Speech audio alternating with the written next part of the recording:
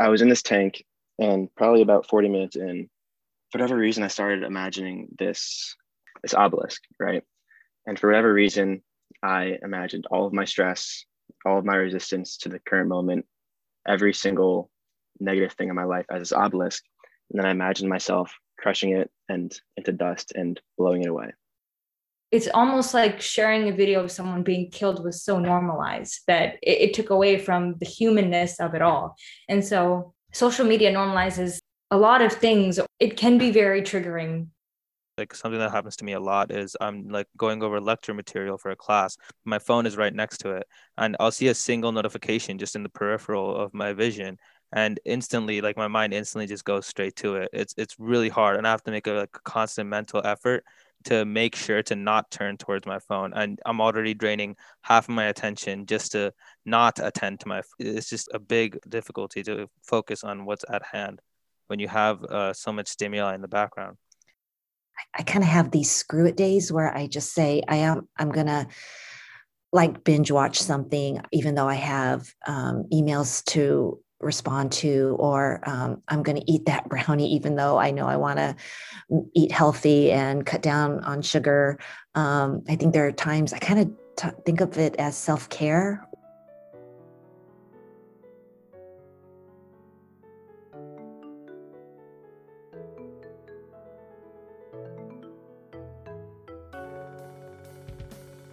Before we begin the podcast, an iteration of our fundamental goals: respect, equity of voice, transparency, and truth. The structure of this podcast will be a gently guided conversation. To think a Socratic, but no grades and poor stress. This specific podcast is covering mental health.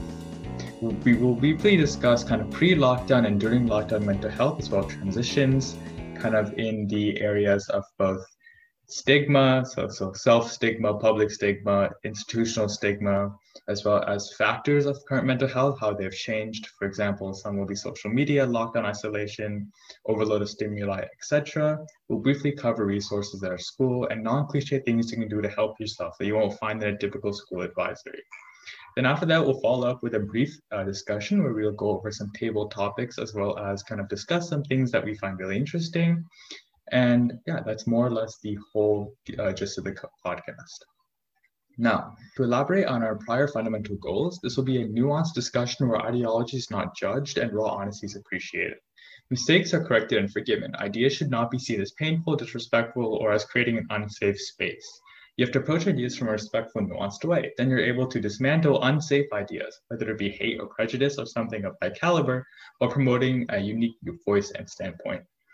For these type of podcasts, we're hoping to include more faculty and staff, because often when you're criticizing faculty, you're really criticizing the administration.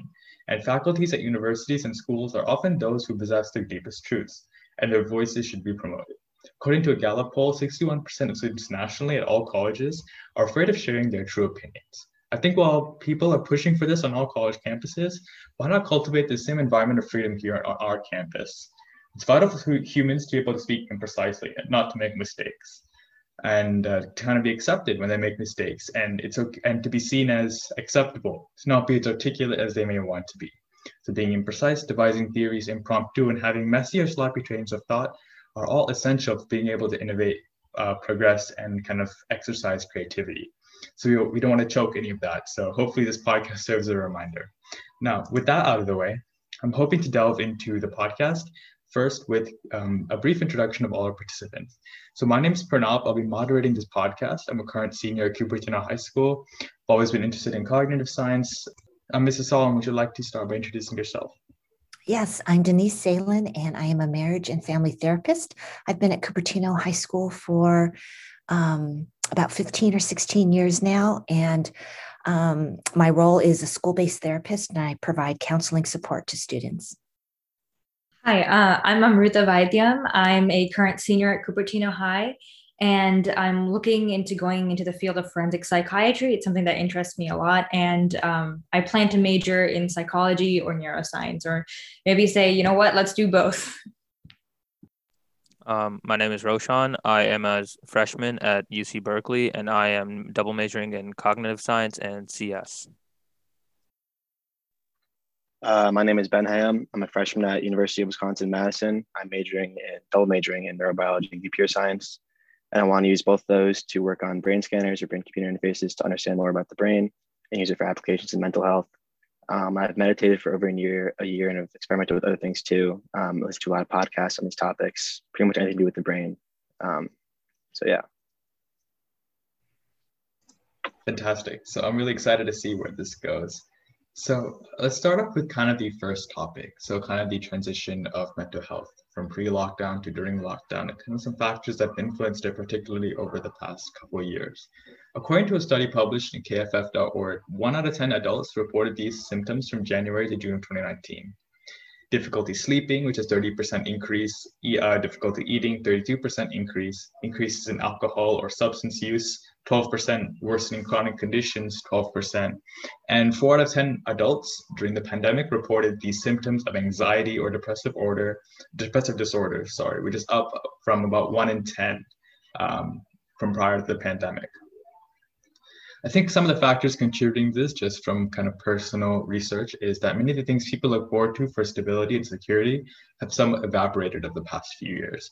We don't quite trust medicine, large private institutions, government, and essentially most aspects of organized religion and modern liberalism cannot be trusted, at least to an extent. There is always, a degree of trust in functioning institutions. So now all of our rules of thumb and decision-making shortcuts are slowly dissolving. So our type 1 processes and intuition, which is what governs most of our critical thinking, sometimes proves false at no fault of our own. And we're forced to either give up or use our much more difficult type 2 thinking. For kind of a distinction between type 1 and type 2, think when I ask 2 plus 2, you often will immediately respond 4. Versus if I ask for 16 times 27, that requires you to think most of the time. And that's an example of type 1 versus type 2 thinking. This is just an example of kind of intuition versus deeper critical thinking. So humans fundamentally need a couple of things. Of course, everyone's needs are different, and it would be rash to say that this kind of governs everyone's needs and wants. But there's a couple of things that people need, right? Healing, things that refresh you, that give you life or make you feel alive and in touch with the world around you. Inspiration, something to make you motivated while keeping you grounded, something that kind of helps you answer the 3 questions. Why are we here? What does it all mean? And what role do I play as an individual? And number 3, kind of connection. So this is the fundamental social element that all humans crave as social animals. So before we kind of delve into a conversation, I was hoping, does anyone have any other factors they believe might have contributed to changes in kind of mental health during the lockdown, or if they have any thoughts that might build on anything that I've mentioned? I think you nailed most of it. But I feel like a lot of it, a lot of what you said, like you nailed most of it, because like we all know, as soon as lockdown started, it's like, I can't see this person. I can't see that person. I don't want to put my grandparents in the hospital. I just I need to sort of have all my responsibilities in one place. I need to make sure my family members are safe. But at the same time, we crave so much emotional support and so much attention to just function as humans. It's not just to function as humans, we don't only need food and water and shelter. We do need love. And it's extremely hard to receive love being so far away from people who have made you feel like that. Yeah, exactly. We still hold all of the evolutionary traits and mechanisms in our brains that were back when we were in the jungle and in herds going around hunting people, right? So just because we can adapt to the society that we're currently in doesn't mean that they're not inherent changes, because our biology is not necessarily built for us being in front of screens and all of that. And all these changes are happening at a very fast pace with, to be honest, not much foresight by the companies who will do this to make a profit.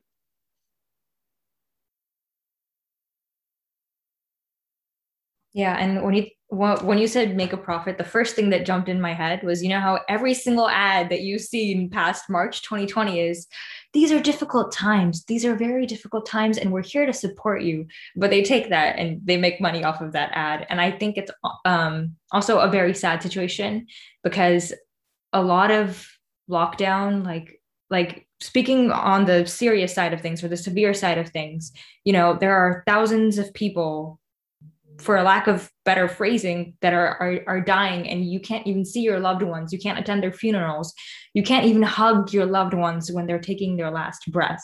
And I remember seeing a post a few months ago about a family that really, really wanted to hug each other and like see each other for like the last time, and had been through so much hardship, and they like put up these plastic covers just to be able to hug one another. Like that is how much we crave it in our lives. So I definitely agree with you.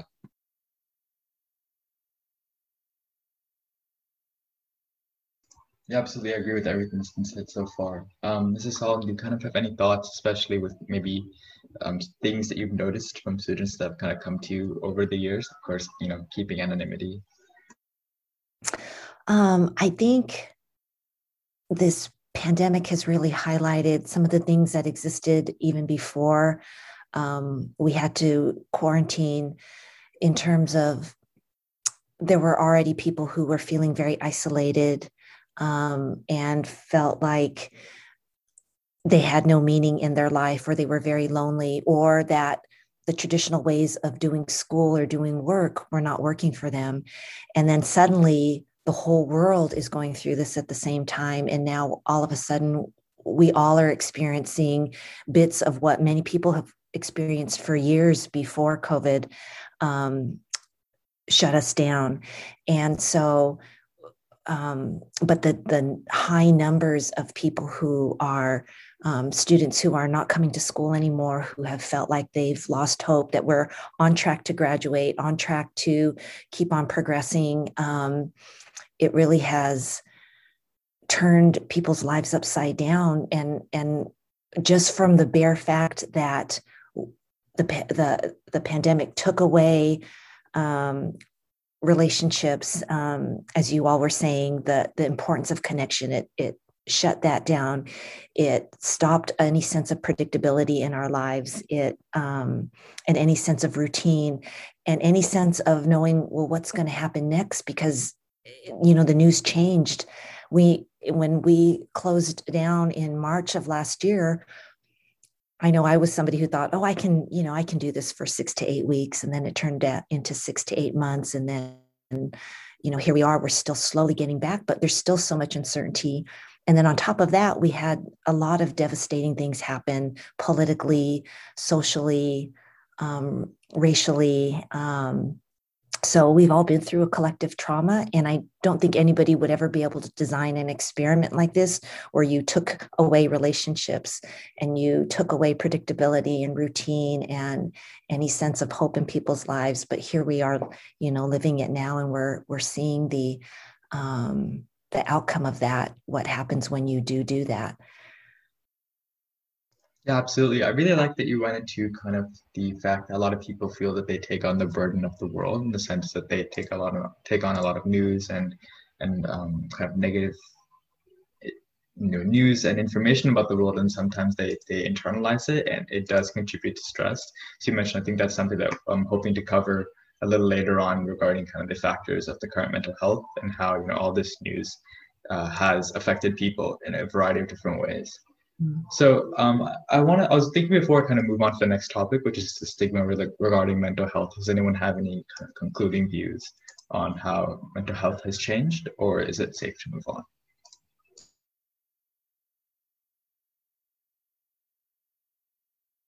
All right, great. If anyone has anything, just feel free to write it down, and we'll bring it back up kind of at the end.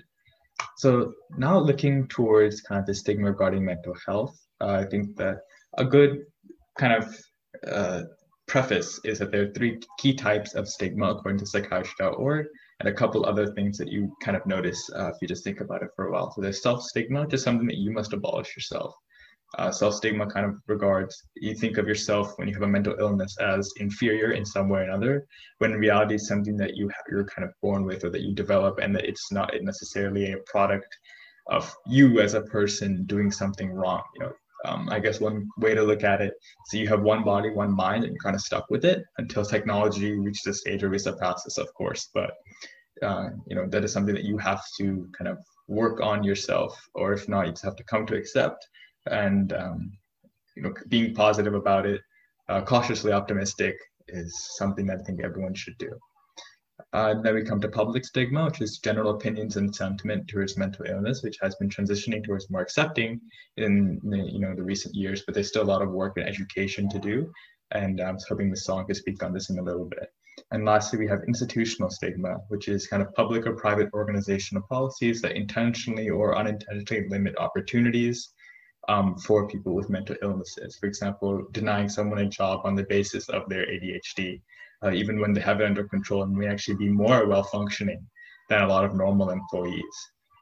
So, Mrs. Song, could you kind of speak on any of the changes in the public and institutional stigma and discrimination towards mental illnesses in recent years? Oh gosh, in terms of institutional stigma, we have a long way to go in terms of providing access to good mental health resources. It often does come down to socioeconomic levels, and in communities where there is poor medical care, there is also poor mental health care and a lack of access to quality mental health care. Also, the cultural and self stigma permeates, right? So the people who are making the policies and who could, in effect, make some changes in public and institutional mental health care and resources are the ones who are dealing with the stigma too. So we've really got, it's a pervasive type of issue. I think and then there's the cultural piece of it too, where in some cultures, it's just mental health isn't realized. It isn't something that even sometimes there's a language for. And then there's also a lot of shame around asking for help or going outside one's own family to seek help. So we've really got to address it on many, many levels in order to get then to the broader level of public and institutional stigma. But a lot of it does come to policy and lack of resources. But for change to really happen, individuals are going to need to come to terms with, I mean, I think, we all have our own biases. And so the more we can do things like this, getting the word out, having discussions about it, normalizing, asking for help, normalizing mental health as just as you would seek medical help if you broke your arm or you had diabetes or a heart murmur or allergies. I think we need to normalize mental health and asking for help.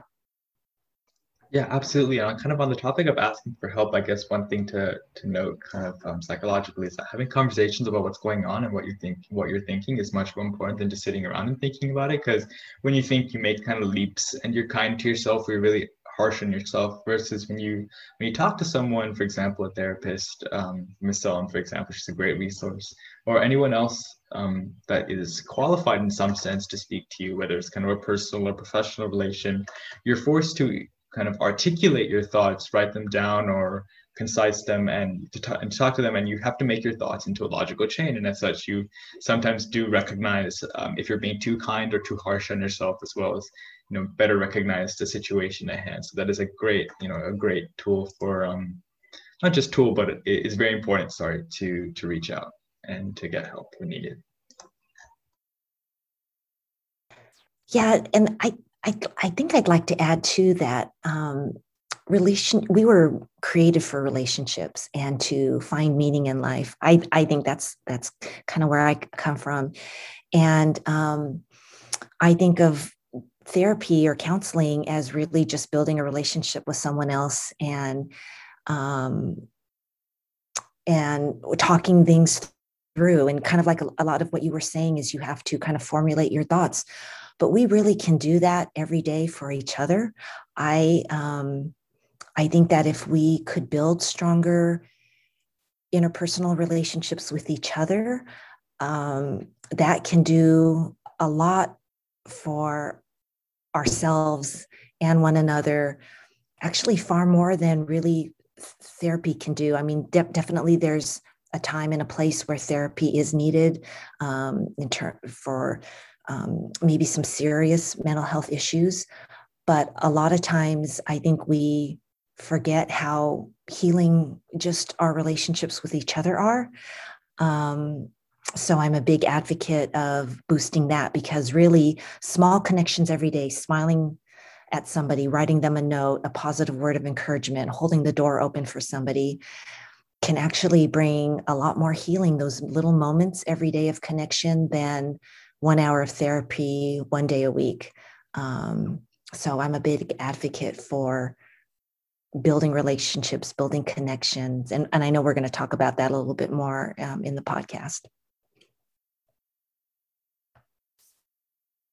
Yeah, absolutely. I guess on that topic, do you have any tips for people to identify relations where they can open up and be honest, versus relations they should keep kind of more superficial? Is it something that you think people will kind of know? Because I know that especially with kind of the advent of texting and stuff, people get polarized in the sense that either they overshare without realizing that they're oversharing, which honestly sometimes isn't really a bad thing, or they feel isolated and they don't share. And I think that it's very important to find a healthy balance between the two. So do you kind of have any tips for people to identify good relations? That's a great question. I hope I can answer it adequately. Let's see. Building relationships is a skill, and actually our admin team and our guidance staff and school-based therapists, we're actually trying to work on developing more resources for students to build those social skills. We all know what it looks like when you have somebody who is a good listener and knows how to carry on a conversation or build a relationship that is able to be on the receiving and giving end. But that's really a learned skill that is formed as we are growing up, and our temperament and personalities play into it, but also how we were raised in our family, and even as much as our birth order. So those all kind of go into it. How were conversations modeled when we were growing up? Did our parents listen to us? Were our voices heard and acknowledged? And was there guidance in just how to read people's facial expressions and such, and so on and so on? And so then here we are as we get older, and especially we're building deeper, closer, more meaningful relationships as we go from elementary school to middle school to high school. And they are more complicated. And so just as you pointed out, that sometimes some of us err on the side of maybe not feeling comfortable with sharing, and then others who perhaps overshare. And hopefully we will give each other grace and teach each other along the way, because what's hard as kids get older and older is the ones who lack those skills end up getting negative feedback, right? They're excluded, they're teased, they're left out. And so I think there's, again, where that's the power of connection, where we've got to see, and it takes a lot of maturity to do this, to see outside of ourselves and see somebody who may be hurting and who maybe aren't like super popular or cool or fun to be with all the time. But would we take the time to carry on a conversation, listen to somebody, or maybe say, hold on a second, I'm not done talking. Can you let me finish what I'm saying? And then I want to hear what you have to say. Just simple guidance like that every day. I think we can help each other out along the way, because we're all at different skill levels in terms of our social skills. But in terms of who can you trust, I think, it's wise to test out the waters. I think, you start sharing a little bit first of information that's safe. And we all kind of have our concentric circles of people who are in our close group that we maybe have known a long time, we feel safe with. And then the next concentric circle out is maybe that smaller one is with family, but maybe some of our family we don't feel as safe and comfortable talking about. So they're in that next concentric circle. And then, there's our acquaintances, and then there's people that we just pass by. And then there's people who we know are definitely not in our safe group. But I think it's always best to share little bits and test that out and see how it goes over time. And you, I'm sure, have found people who you know through those little bits who follow through and are safe people to talk to, but we all make mistakes too. So that's where grace and forgiveness needs to come in. But I think in high school, and as I talk with students, it's hard because people you grew up with and were close to in fifth, sixth grade, and in middle school too, sometimes things change because the nature of relationships change. And so we're all also at different levels in terms of how tightly or how loosely we hold on to our relationships. And I just came across a great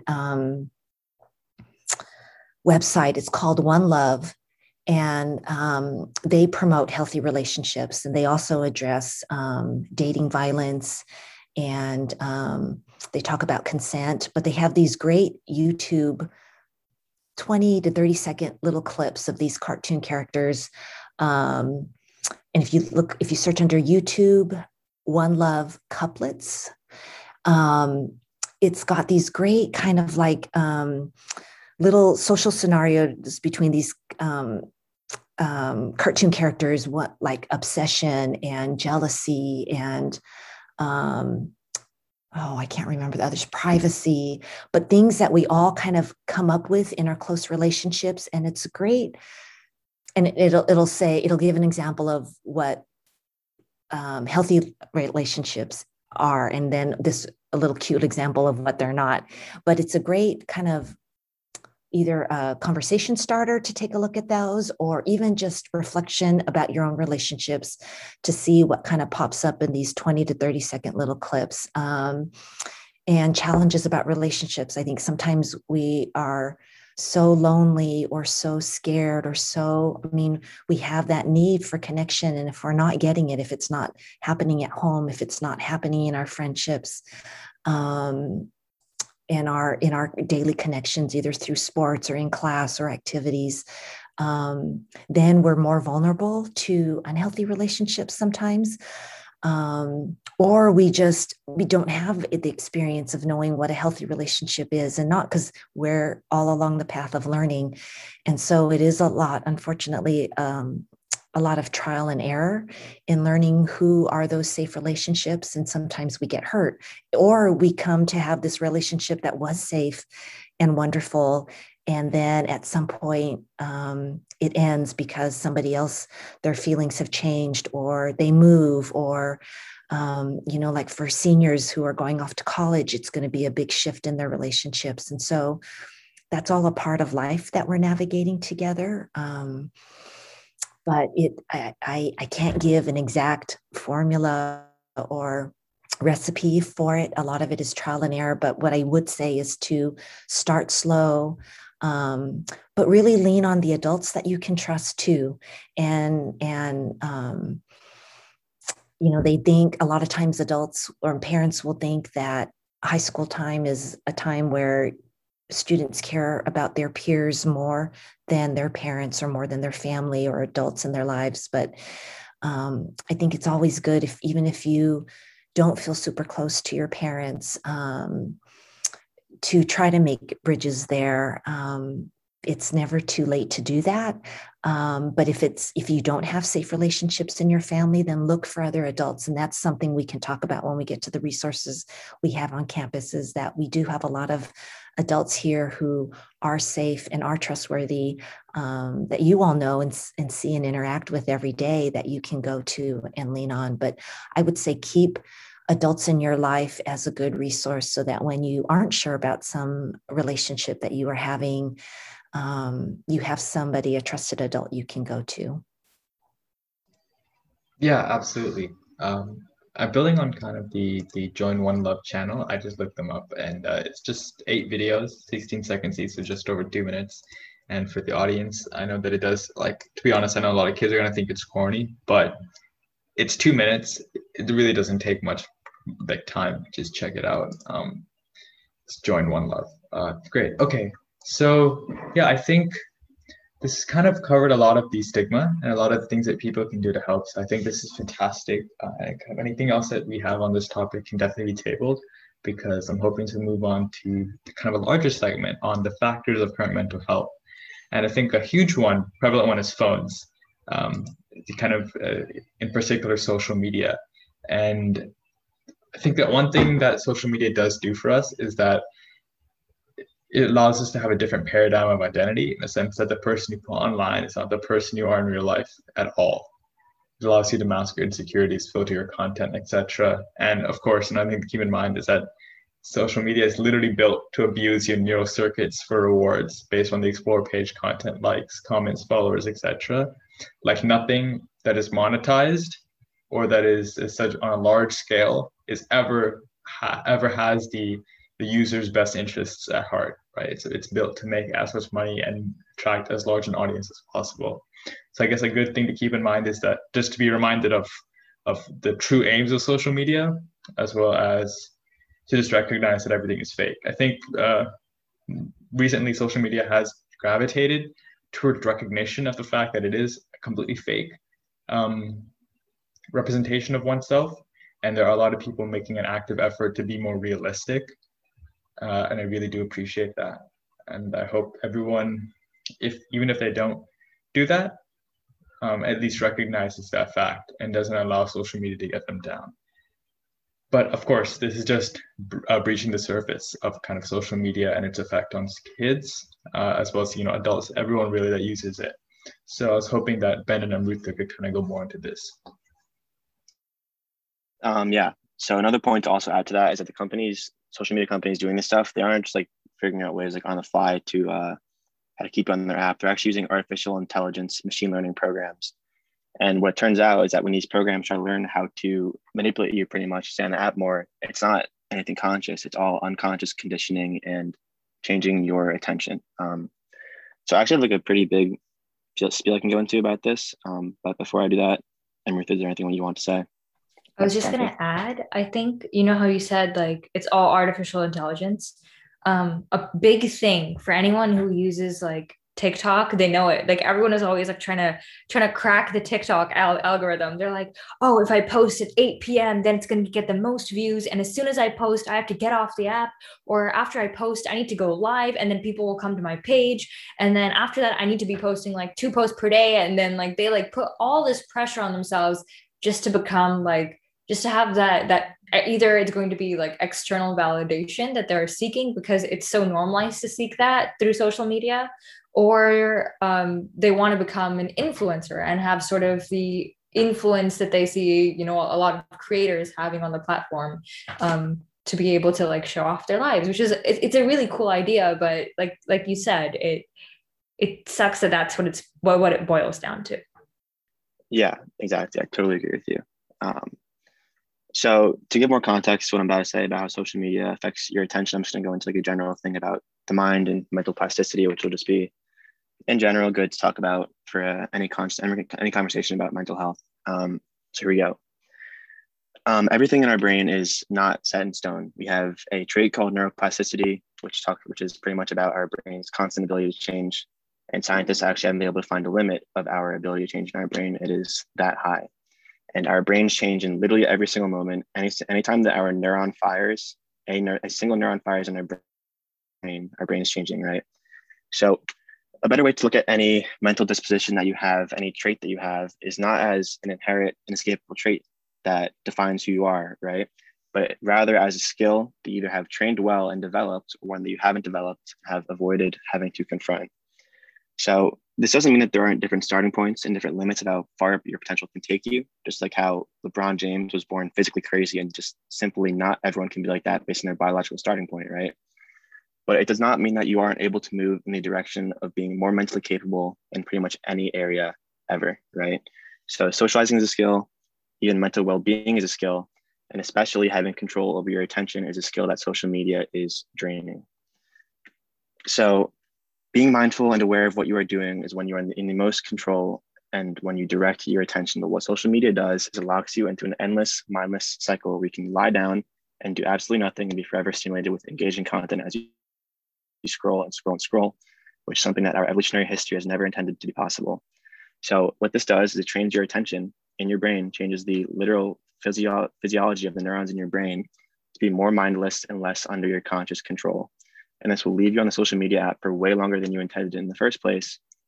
And you move in the direction, just like we talked about earlier with the mental skills, you move in the direction of having a more dispersed attention span, which makes you have, in a way, more symptoms of ADHD. Yeah, absolutely. That's like quite fascinating to hear about. Every time I read more about this, I'm more and more fascinated just by how every time I read and hear, it's how just the nature, how this was designed. Amrita, do you have anything to build on this, or Roshan?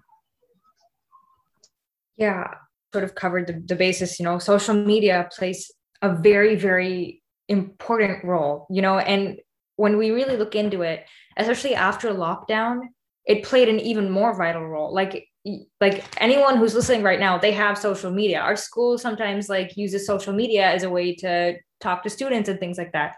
And we're on Zoom meetings 24/7. We're all of our information comes from social media. Even, and I'm sure Pranav is going to dive into this later, the news. A lot of where we see the news, whether it's factual or not, we get from social media. And social media has become a platform, and it's also caused a rise in cancel culture that I've noticed.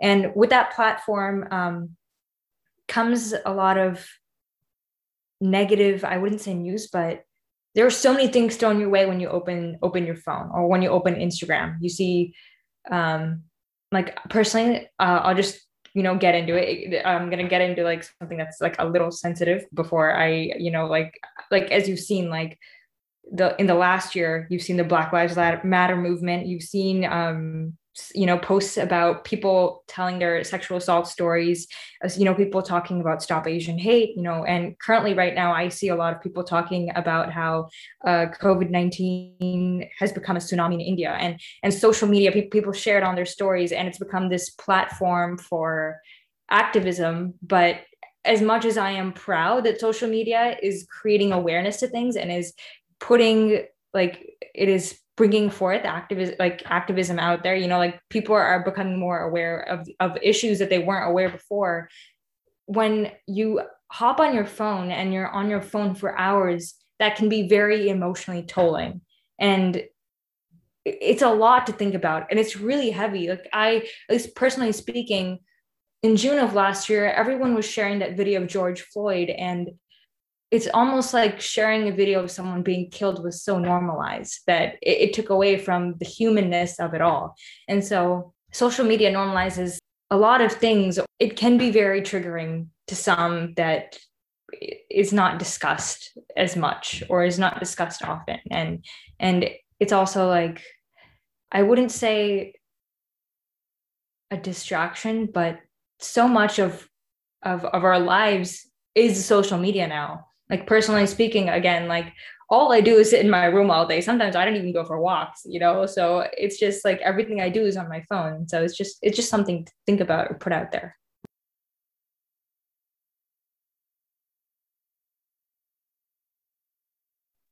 And I think kind of to what Ben was saying about how neuroplasticity, that, our brains, when we started this podcast, are different than what our brains now are different than what our brains were like at the start of this podcast, with all this information and this interaction and learning, and then to what Amrita was saying, that on social media, you can just get all these messages that trigger this fight or flight response or low level stress, chronic stress of our world is not safe. Our world is not predictable. There are terrible things going on out there. And yes, while it can move us to activism and compassion, there is something else that goes on in our brain that is that sense of raising our anxiety.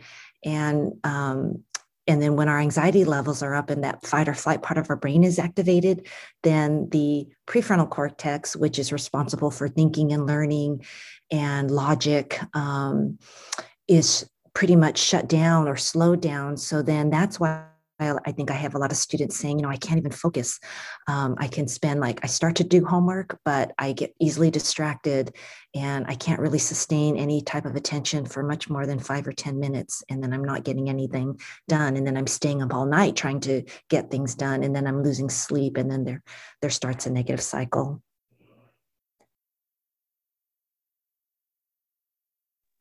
Yeah, definitely. Yeah, oh no, go for it. Go Sorry, for it. You go. All right, thank you. Yeah, I totally agree. It's such a prominent effect in our life that's hard to go 30 minutes doing homework without having to check your phones at some point. And once you check your phones for 1 second, you end up mindlessly being on there for way longer than you intended. An example that I noticed in myself is that I will open my phone to respond to one Snapchat, and I will automatically end up on Instagram or TikTok scrolling there without even being mindful of how I got there or without even meaning to at all. And so because I signed up doing my Instagram, TikTok to the back of my phone folder, try to give myself a chance to become mindful when I'm scrolling through to get to it. That worked for a couple of days.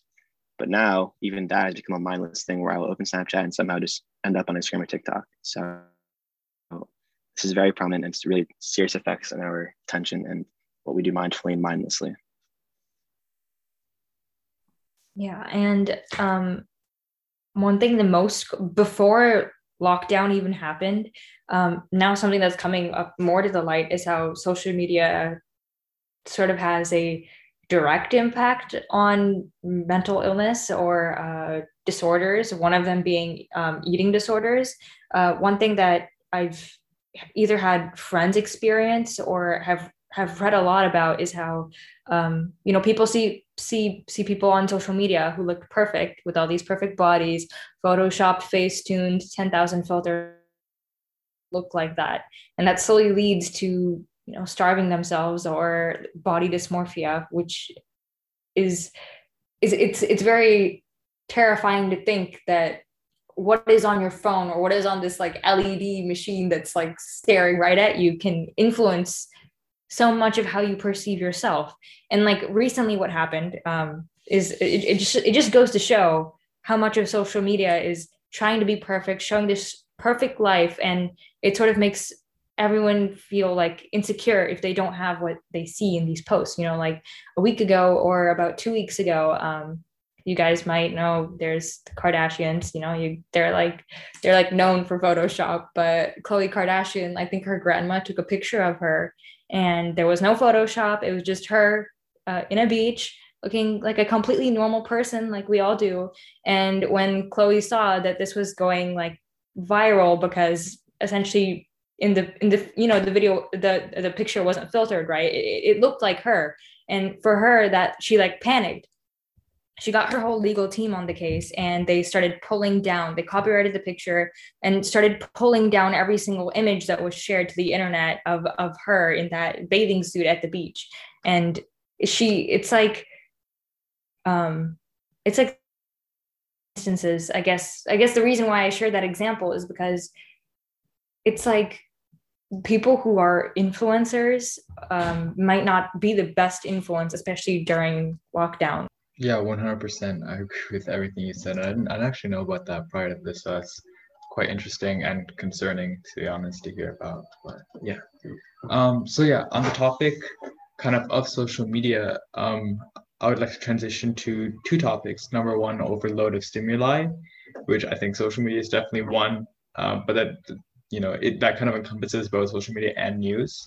So kind of under this broader umbrella, there definitely are a couple other categories. So I'd like to start with news and then transition to any topic that kind of falls under the overload of stimuli, because with so much information at our fingertips, humans in general do tend to get overwhelmed. So there are a lot of things that kind of fall into this bucket. But just on the topic of news, I know that Ben had a couple of things to mention earlier.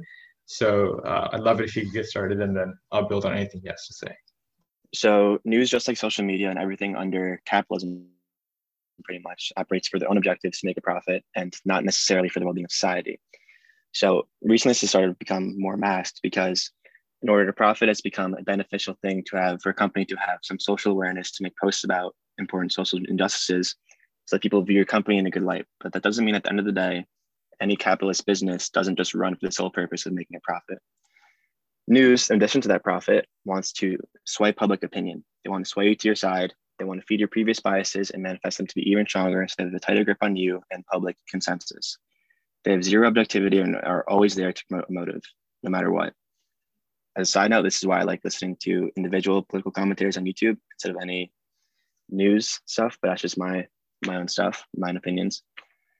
And so, yeah, they will do anything to strengthen the public's opinion, public's belief in their side, even if it polarizes people, polarizes politics, and creates huge divisions in the country.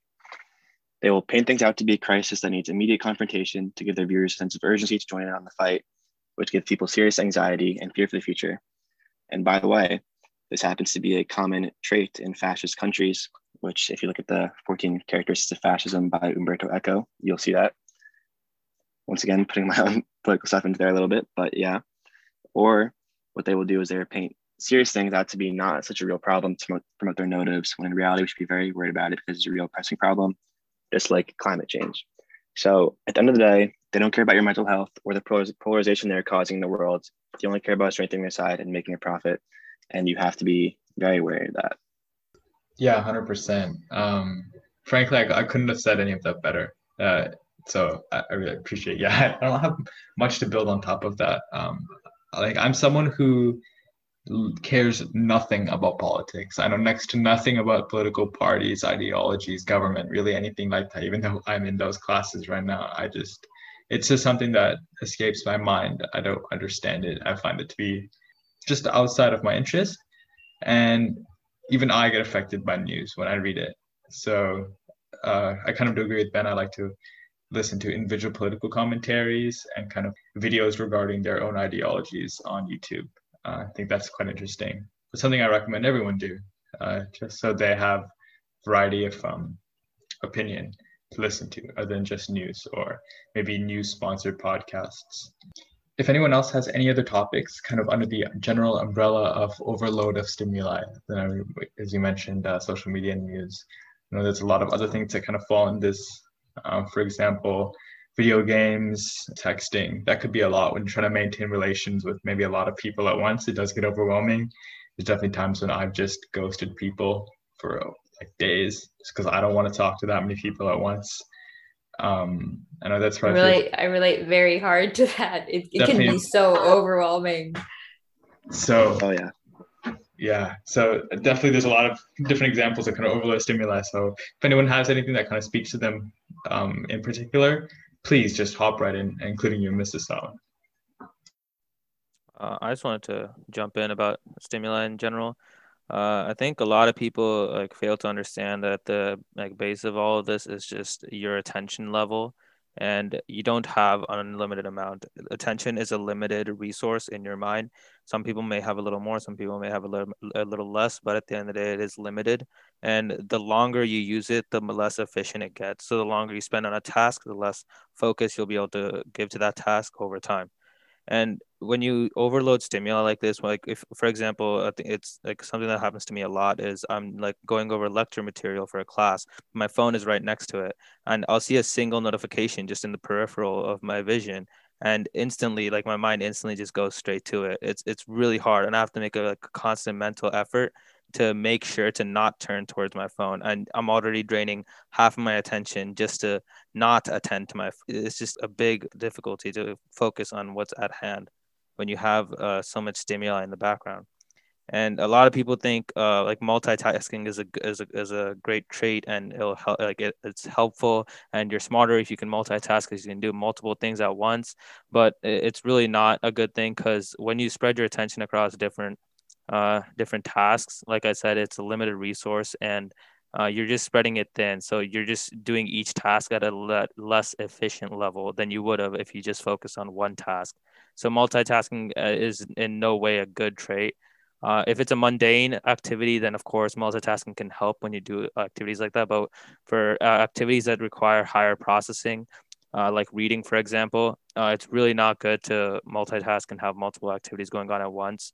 You just don't get the same level of information gathering that you would have if you just focused on that single task. And this kind of ties into like news and social media, because it's always there, and it's hard to like shield yourself away from it and focus on other things that might be more important to you. Yeah, 100%. Definitely quite interested for that section. I do have kind of just a general question is I noticed we've talked quite a lot about how social media is bad, how news is bad, sorry, when I say bad, I mean with reference to something that's, quite pure in the sense that it has your best interests at heart. I should have defined that earlier, but a lot of this is negative for your attention and for your overall mental being, especially if used not in moderation. So I think that's the key thing, right? To use it in moderation, to use it properly. For example, one of my idols, Lex Friedman, he uses social media whenever he posts, and he does it very strictly, at least as of kind of a video I watched of him. He does it quite strictly in the sense that he posts and then he allows himself to look at the positive comments only. If there's a negative comment, he just glosses over it, which is again something that I've definitely employed in my own life. Like if there's something that's causing me insecurity or that's making me worried, I will just ignore it. Just pretend it doesn't exist and move on. And oftentimes the problem literally just disappears. So I think that's something that he uses as well. I think it's a great tactic. And he basically allows himself to look at social media for 10 minutes and then he closes it and then he moves on. And then he checks another time. But he said if he checks more than once or twice, he starts to gravitate towards the negative feedback because after a while you run out of positive feedback, right? And I think that's something interesting to keep in mind. I know that as much as I personally dislike social media, I definitely do use it much more than I would care to admit. And I do find that if I just check once or twice a day, I just briefly go through some posts and stories and then close it. Versus if I start checking more than once or twice a day for more than 5 minutes at a time, 5 to 10 minutes at a time, I do start going on the explore page and things like that. And that is, as Ben mentioned, literally where your time just starts to slip. And next thing you know, you're scrolling through a Snapchat story that you don't care about, and it's 30 minutes later, and you're like, oh, where did my time go? So I think that is something that to keep in mind, just to make a more conscious effort to check once or twice a day or find a number that works for you, only check for a little bit of time. And if anyone else has kind of any actionable advice, not in the field of social media, but with respect to news or, as Roshan mentioned, overload of stimuli, that'd be great to kind of delve into right now. I kind of wanted to ask a question maybe. So, like a lot of checking your phone comes from notification. What do you guys think about people turning off their notifications completely just so that they're able to focus better? Yeah, I mean, I do that. I don't have notifications on my phone and I have do not disturb. So I don't even receive calls. I just check the voicemail if they leave a voicemail. And the problem that occurs with that is that then when you pick up your phone, you often have a fear of missing out. You're like, okay, well, I have to now check all these apps. For example, I've removed Instagram, so I just use the web browser version now because it's a little harder because of all the inconveniences with video rendering and stuff to kind of scroll on it for a long time. But now whenever I check more things. Versus if I have notifications, sometimes when you get a lot of notifications, you're able to see kind of the ridiculousness of how much is going on and how much is begging for your attention. For example, if I'm away from my phone for an hour and I come back and I just turn on the screen and I have no notifications, I might think, oh, what if something important is happening? Versus if there are notifications, you just briefly check the notifications. You're like, oh, it's just a bunch of people posted. There's some cool, like some people were live like an hour ago. I got a bunch of random snaps for streaks or whatever. And like, okay, I don't really care. I'm going to move on. And I think that's something that it's definitely a drawback to not having notifications is that you do have a constant fear of missing out. At least I think that's something that I have in my experience. So it's kind of a game you can never win. So I think just being mindful of both sides and trying to find a healthy medium that works for you is, yeah, I guess the ultimate best decision. Yeah, definitely. I like that you phrased it as a game you can't win. That was like perfect. That was like, yeah. No, I was also thinking like, for people who post a lot, like at least on Instagram or on whatever platform, I noticed that there is a lot of pressure. I personally, I don't feel too much pressure, but I know that a lot of my friends have a lot of pressure when it comes to posting on Instagram. I want to know, like, I feel like I'm asking a lot of questions, but what are your guys' thoughts on or maybe Miss Cecilia, you can weigh on this, of like having so much pressure to like post on social media, or like this picture needs to be perfect, and which picture should go second and which picture should go third, and oh, make sure to I need to make sure to put this like new post, and or where do you guys think that pressure stems from, and or what are your personal experiences with it? Because mine have been, I feel like my friends were more putting the pressure on, like, which is going to be your third picture, or which is going to be your second picture, while I'm just like, I'll just put like this picture, and then I like regret it later, and then it's like a game almost, like you said. Yeah, I definitely agree. I don't post often. I literally never take pictures. But when I used to post, I would just post the most random things just for fun. And I think now I have no worth assigned to my Instagram. I don't care about it. I don't care the perception of it. Like, it just doesn't matter. I used to post the most random things. I just post random memes. I just post random things that I found cool, like aesthetic pictures. Literally just, I think if you like, it's a form of self-destruction, yes. Now it doesn't really mean anything what I post, but I'm okay with that. And I think it's a weird tactic, but it's one that worked in some sense or another. Yeah, it's like when you post online like that, it's like your public identity. It's like that can be a way for people to see who you are and how you define yourself. So it's like you have this pressure to create this identity of yourself and this perception of yourself. And so for you to just not really care, to be honest, it's great for you. I have a lot of respect for that. I'm a lot lazier for it with myself. Like I only have like 4 pictures posted on Instagram. I feel like, to be honest, like just only having those 4 compared to people who have like an entire page like makes me seem, I don't know, different. Like I'm less willing to let that public thing out. And I feel like, it's like sort of an insecurity of mine that like, I don't have that public image for myself. And that's like a part of the whole game of social media, right? It's got you in that trap where it's like you have to continue posting and posting and posting and creating this image about yourself, when really that image will never ever represent who you actually are. And it's always a better picture than it is in reality, or in some way skewed.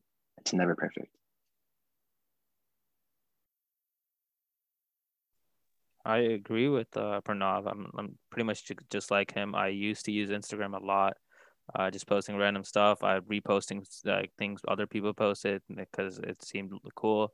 But I think the thing is, it all boils down to when you start realizing that like it's just self-realization that it does. Like at some point you'll come to understand that like what you're doing doesn't really matter. Like a lot of people that are listening to this right now, there's like, we're saying social media is bad. A lot of them will just they won't really care. They'll just continue doing, like they'll continue posting and all of that. Like people that do continue to post will continue to post. This might just go through straight through their ears, but like eventually somewhere down the line you'll come to like, it's just a self-realization. It happens eventually, and when it does happen, you'll start to realize, like, does it really matter caring about what people that you'll probably never ever see in real life think about your feed? Or if you have a lot of friends that are pressuring you to post like this, is it really worth being friends with people that care so much about just what the surface level of you? They just care about the surface level, that just that selfie on Instagram, how it does, like how many likes it gets. Is it really worth like being around people that just care about that level of you? And it just boils down to that self-realization. Eventually it happens, and when it does, that's when you'll realize it. Yeah, I definitely see where you're coming from. I think social media means different things to different people, and I feel like that's what I sort of got. Like if you're if like, because personally, just speaking, a lot of my interests lie in like creativity, photography. Social media is a way where I can make my pictures sort of reflect who I am, using like art creativity, or sometimes I'll throw a bit of my culture in and sort of post. And for me, my friends, I feel like it could come off as, like, oh, like they only care about how well your post does. But for me, my friends are more encouraging in that way, in like, hey, post, because they know I have good pictures that are waiting, and they're like, you know what, you got to show people, like, this is a bomb picture, like you did really well here, like the creativity, like it's more than how my face looks in that picture to me or them. And so I think it definitely matters what it means to different people. It could just be like posting a picture with friends, or something that truly reflects who you are. So we've had a quite lengthy discussion on social media. Not bad at all. I think a lot of it is very insightful. As Roshan mentioned, as Roshan and Amrita mentioned, kind of equates. Either you view social media as a platform to elevate a certain image that you have of yourself, to elevate kind of certain traits that you have, and as a method to exercise your creativity and kind of show your personality, or as something that eventually come to terms that doesn't quite matter, and you just use it as a kind of a fun page to post things that you find neat and things like that. So I think it was honestly a quite interesting conversation. I learned a lot personally, and I hope the audience did as well. So now I'm kind of hoping to move on to two things. One, kind of how has, as Roshan mentioned, a facet of overload stimulation substance abuse, kind of how has that affected people's mental health, especially in ways I don't know. For example, substances like caffeine, that is a drug. People pretend that it isn't, but it is. And I think recognizing that is something that people to often make it a personality trait, that I love coffee, I'm a coffee addict, and they treat it like it's fun, but in reality that is an issue. I believe Roshan can definitely delve into this more. A lot of what I have is more surface level understanding that really I'm sure a lot of the audience has as well. Yeah, sure. Okay. So stepping into substances, so I just wanted to give a brief overview of a couple of like famous substances or popular ones. You have caffeine, tobacco, cocaine, methamphetamine, and cannabis. And so a lot of these, what they do is once they get into the body, they either act as antagonists or agonists. And so agonists are pretty much substances that enhance an effect that's already happening, or a biological mechanism that's already exists in your body. And so for example, nicotine or tobacco is an agonist that enhances what's already happening in your body, which is why you start to feel like more active, or your body feels more active, but your mind feels more relaxed. And cocaine and methamphetamine are also stimulants that enhance an already existing effect, in that they act on norepinephrine receptors, and they increase the effect of that. So you'll feel like a increase of heart rate and increase of blood flow, and you'll mentally feel more active at that point. Like you'll be more stimulated mentally. And caffeine is the opposite. It's an antagonist. It does it suppresses an already existing mechanism. And so what caffeine does is it acts against adenosine, which is another neurotransmitter. It acts at those receptors and decreases the use of adenosine by neural pathways. And adenosine is a neurotransmitter that inhibits neural activity. So so by decreasing the effect of adenosine, you're essentially increasing neural activity. So that's why when you intake caffeine, you feel more active and you can move around more. But the key thing to take with any of these different substances is that when you use them more, like Ben was talking before about neuroplasticity, you're pretty much changing the wiring of your brain to every time you use them. So the more you use caffeine, the stronger that effect, that mental effect is biologically being changed inside your brain. And so to get the same level of effect next time, you're going to have to take more and more caffeine. So that's how addictions start. You once you take it once and you get that the neuroplasticity strengthens that effect, the next time you want to get the same desired effect or the same sensation, you're going to want to take higher and higher quantities, which is why when you take cocaine or methamphetamine or cannabis, it's very easy to go down the pathway to addiction. And as you take more and more, your body can only handle so much. There's only a high enough limit, and once as you take more and more, you'll eventually hit that limit, and your body won't be able to handle the effect that those substances have. Yeah, 100%. There is stigma regarding them, but the way that they're approached is that they fry your brain and that they make you bad and all the stuff. And then the way that actually often makes students or kids more interested, because they're like, oh, they can't be all this bad. Like, come on, my uncle Timmy smokes weed and he's all right. That type of thing. I've definitely heard stories like that. And that's how kids often get into it. And as you mentioned, it does rewire their brain quite literally. Until you're 25, you shouldn't do substances, including caffeine, if you want optimal development. And I think that's obviously that's not going to happen. Come on, we don't live in a perfect world. But I think that is definitely something that people have to recognize, and they have to come to terms with the fact that your body isn't supposed to handle this. At the same time, the way that it's approached, as I mentioned, is that people get interested versus they don't actually understand what it's doing to themselves. So for example, in frats, people think it's cool to go with the flow, drink a couple beers with lunch, drink a couple beers with dinner, things like that. But they don't realize how that's literally changing their body, changing their mind, things like that. And people, it's often popularized. It's cool to be a stoner, but it's really not. It screws with you in ways that are unparalleled. So I think you have to recognize these things. Yeah, we could delve a lot into this, but frankly, I think it's a topic that people are quite divisive on. Either you use substances as a kid and you're okay with it, or you don't and you know why you don't do it, and you have your values and kind of in place and you're not worried about it. So I think that is something that I just wanted to mention briefly, and I'd prefer to table this and come back to it in a little bit. So kind of before we go on to kind of the non-cliche things you could do to help yourself, I wanted to go over some resources that people can use. This is kind of in line with the things you can do to help yourself. Before we move on, I just wanted to add one last thing. Yeah, absolutely. If anybody's like, it feels like they're getting a wake-up call about substances and you're trying to like get out of an addiction or something, remember that it's never healthy to just immediately cut it out.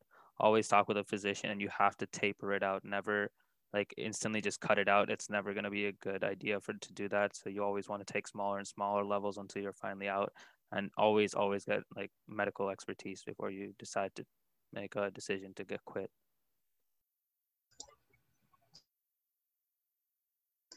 I think that also, frankly, that depends on the type of person you are. For some people, quitting cold turkey works. For some people, it doesn't. But I don't want to get into this. So as you mentioned, please seek a professional and seek real medical help. Now, onto the topic of resources. I think definitely at each school, there's a lot of resources that people can go through. For example, Mrs. Salen here is a fantastic resource, and a lot of students have worked with her, and they've only had good things to say. So I think that's a really good example of a good resource that people can use. But apart from that, there's also some other resources like online influences. For example, I know Sam Harris is a big one. Ben has a lot to say about him. So I think definitely we can go into those. So I'd like to start with open the floor to discussion about in-school resources. In addition to seeing me or Mr. Hickey for counseling support, our guidance counselors and Mrs. Amick in the College and Career Center are great sources of support, especially related to academic stress, or just kind of like, I don't know what I'm interested in, and I don't know what I want to do after high school, and what's the plan, what's the best plan, or my parents want me to do this, and I feel so much pressure to comply and to do what the Cupertino bubble says is the definition of success. I've worked really closely with them, and they have so much wisdom and good advice, and they're just great listeners too, so that you don't feel like they won't always have the perfect answer, but you don't have to worry alone. And I think that's one of the messages I want to get out to students, is for them to know that we aren't a perfect school, that we don't handle everything perfectly, but we really are committed to making sure students don't feel alone, that they know they have safe adults to talk to. There are kind of challenges that we do have with the system of education, and the types of resources that we can do and support students in when they're under 18, that has caused some challenges. And I think It would be a whole nother podcast to talk about that when we hear that students are frustrated on certain areas that they feel like we're not doing enough. But we want to do better, and we want to hear what students have to say. We want to be able to let students know what the limits are of our ability to help. But that, again, the bottom line is they don't need to go through things alone. So the guidance counselors, Mrs. Amick, your teachers and coaches can also be sources of good resources for you to go to if you aren't feeling comfortable talking with a school-based therapist. You're worried about, it just doesn't feel comfortable opening up to somebody you've never met. So that's completely understandable. So start with somebody that you do know and that you feel comfortable with. Sometimes even I've had students bring in a friend. The their friend doesn't feel comfortable coming to see me directly, but they trust their friend enough. And so they'll come in together and we'll talk together and do a quick introduction. I think getting involved with activities too. I know that clubs and sports aren't necessarily for everybody. But if you could try one club activity, we've got such a big range. And again, if you don't know where to start, I think Mr. Cho is a great resource. Other of the students in leadership. I think too, just watching out for each other. I know sometimes I'll walk around campus and, you can kind of just sense who might be eating alone, and you see them eating alone for many, many days. And it's not necessary that you necessarily have to bring them into your group, but you could stop and say hi or have a chat. I hope that these kinds of ideas don't sound corny, but I think that we could do a lot more to look out for each other, and kind of recognize a lot of the common issues we all struggle with, whether it might be feeling invisible or feeling alone or feeling like we're the only ones struggling with certain things. Branching outside of our friend groups from time to time, and connecting with a different friend group or overlapping more. But if you, and then Mr. Hickey and I and the guidance counselors can definitely connect you with local resources too. If there are resources here that we don't provide, we can connect you with local resources as well. Yeah, absolutely. Thank you so much for that. I think a lot of this translates to other schools as well. It just comes down to finding those resources at your schools. I'm sure that the website of your respective school will have a lot. I think a lot of this applies as well in the sense that there is student staff confidentiality to a large degree with almost every kind of interaction you have. No one's out to get you. People really do care, or at the very least, if they do not care, they will most likely have the basic decency to not hurt you. So you can never lose anything from reaching out to adults. So I think that is definitely something that everyone should consider, or at least kind of tell other people if they do need help. Now, on this topic, I was hoping to transition kind of into some more online resources, because that is something that definitely most students look to. For example, when I was trying to work on becoming more mindful and just more in tune with myself, I think there are definitely some resources online that really help me, and I'll go into them in a bit. But I wanted to start with something that is really cliche, but frankly, it's I think if done properly, it's one of the most amazing things you can do for yourself, which is kind of breathing and meditation. So I think a big person in this sphere is Sam Harris. I think Ben had a couple things to say about Sam, so just opening up the floor. So listening to Sam Harris, like, to be pretty frank, has like really changed the route of my life. Like, I really love the way he thinks. I'll try to go into some of the details here. So he studied philosophy and neurobiology in college, and he has personally went on multiple year-long retreats at Dzogchen Buddhist centers in Tibet, where he learned many, many insights about meditation, but did so from a skeptical angle. And the reason it's from a skeptical angle is because he's actually probably one of the leading voices of atheism in the world right now. And I really like his arguments right there, enough that I actually wrote an essay on one of his debates against Jordan Peterson about it. But even with the skepticism that he brings to everything in life, he understands and can very well articulate the rational benefits of meditation. So I'll go into some of like the more general tools of meditation that like, the average meditation app will help you do. So first off, it helps you relax and just unwind in general, which on its own, sitting down, closing your eyes and breathing calmly just tends to do, period. And also it trains your attention span to be more focused and less dispersed, so you can be here now in the present instead of being lost in the past with thoughts, or being lost in anxiety about the future thoughts. And so it trains your ability to simply observe your emotions, let them pass away without being implicated by them, so you can less often act on the basis of them when you shouldn't, when you're angry, when you're feeling sad, etc. And one of the biggest insights that you get from this is that you realize that on a fundamental level of consciousness, right, you are not your thoughts.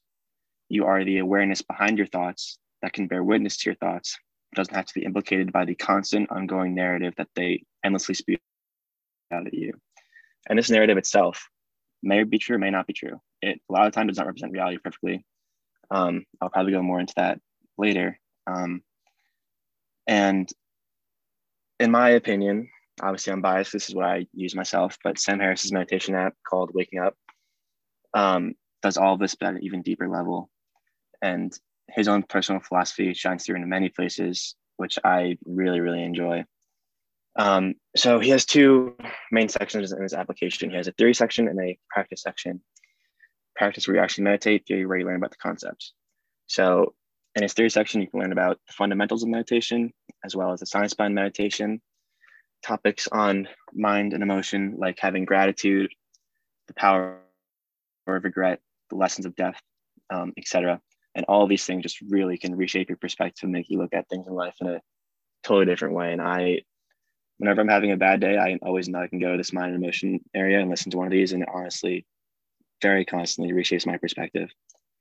Another thing that you can learn about in there, which is more out there, it's about the illusion of having a self or an ego.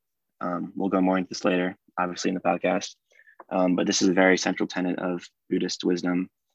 Not sure how much I can get into it right now because it's sort of complicated. I'll save a lot of that for later. He also talks about free will and how that's compatible, and how meditation can give you insights about that. Also another deeper, pretty existential topic. And also talks about altruism and doing good in the world, which is very, very central to, leading a meaningful life. So those are all theory section stuff that you can learn about meditation, about his philosophy. And then the practice section, you are actually guided through these meditations that take the lessons from the theory section above and guide you to understand these insights yourself, not just as words and cognition and thoughts in your head, but as a subjective experience that you genuinely go through. And that can be very transformative. But it is also not perfect and very difficult. And I've been meditating for over a year and I still struggle a lot with these insights, so I'm not going to act like it's a perfect end all be all solution. There are a lot of imperfections with it, a lot of time that it takes to do. And initially, just as a result of, observing your thoughts and being more aware of your inner world, something that happened to Sam Harris and happened to myself is I definitely noticed myself being more self-conscious, especially when I was socializing. So that is just something that you have to be aware of that comes with this. But if you really break through to a lot of the insights, that he can give you here, it is really, really beneficial. But once again, not totally without its faults. That's really interesting. I've always heard, like, people have always told me, oh, you should meditate, but it's really nice hearing it from someone where it's actually worked. You know what I mean? Like, I feel like they're like yoga, and I don't mean like yoga in its purest form. I mean like, yoga done at like gyms for like an hour, which is completely fine. But I feel like that's like the idea of meditation. So it was really interesting to hear your perspective. And just before people start, like we talk about things that you can do for yourself for mental illness, I do have to say, right out the bat, and I feel comfortable enough saying that I have gone to Miss Allen as a resource, and she has been so accommodating and has made me feel so comfortable in sharing my experiences that I feel like had I had not gone to her during these 4 years, that I don't know if high school would have been as enjoyable as it was for me. Or, like I feel like there is so much, like, I guess I want to say like anxiety coming to people who are trusted school officials, or, or like adults, because you either have past experiences with teachers who haven't really listened, or maybe you had some personal experiences, or maybe you don't want your parents to find out. In my case, I was very hesitant about going to my parents for emotional support, just because it was the way I was raised.